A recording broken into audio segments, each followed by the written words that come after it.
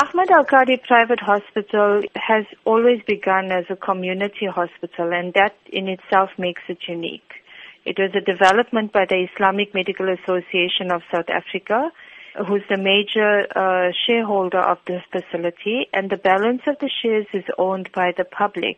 The hospital design has also been unique to no other facility. Now that the doors have officially been opened, can we look forward to any projects that give back to the community? The Islamic Medical Association owns the majority of shares, which is 26% ownership in the facility, and all profits that are generated from their shareholding will go back towards the community. The Islamic Medical Association is also putting up their own renal dialysis unit on this premises that will assist with the renal care projects that they have, as well as funding of their clinics.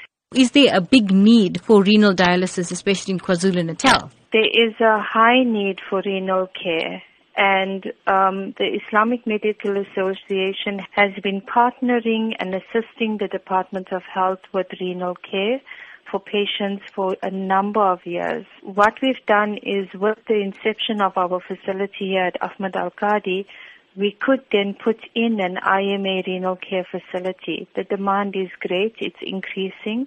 Patients who don't have access to renal care through the Department of Health, the public sector, are generally transferred to us. The public sector's criteria is very high, and if you don't meet that criteria, you are definitely left on your own. This is where the IMA has stepped in years ago already, and where to the extent where the public sector will phone the IMA and say, please assist us with the patient because they don't meet our criteria, we can't help them. So yes, we've got a 15-bedded station coming up at IMA Renal Care here.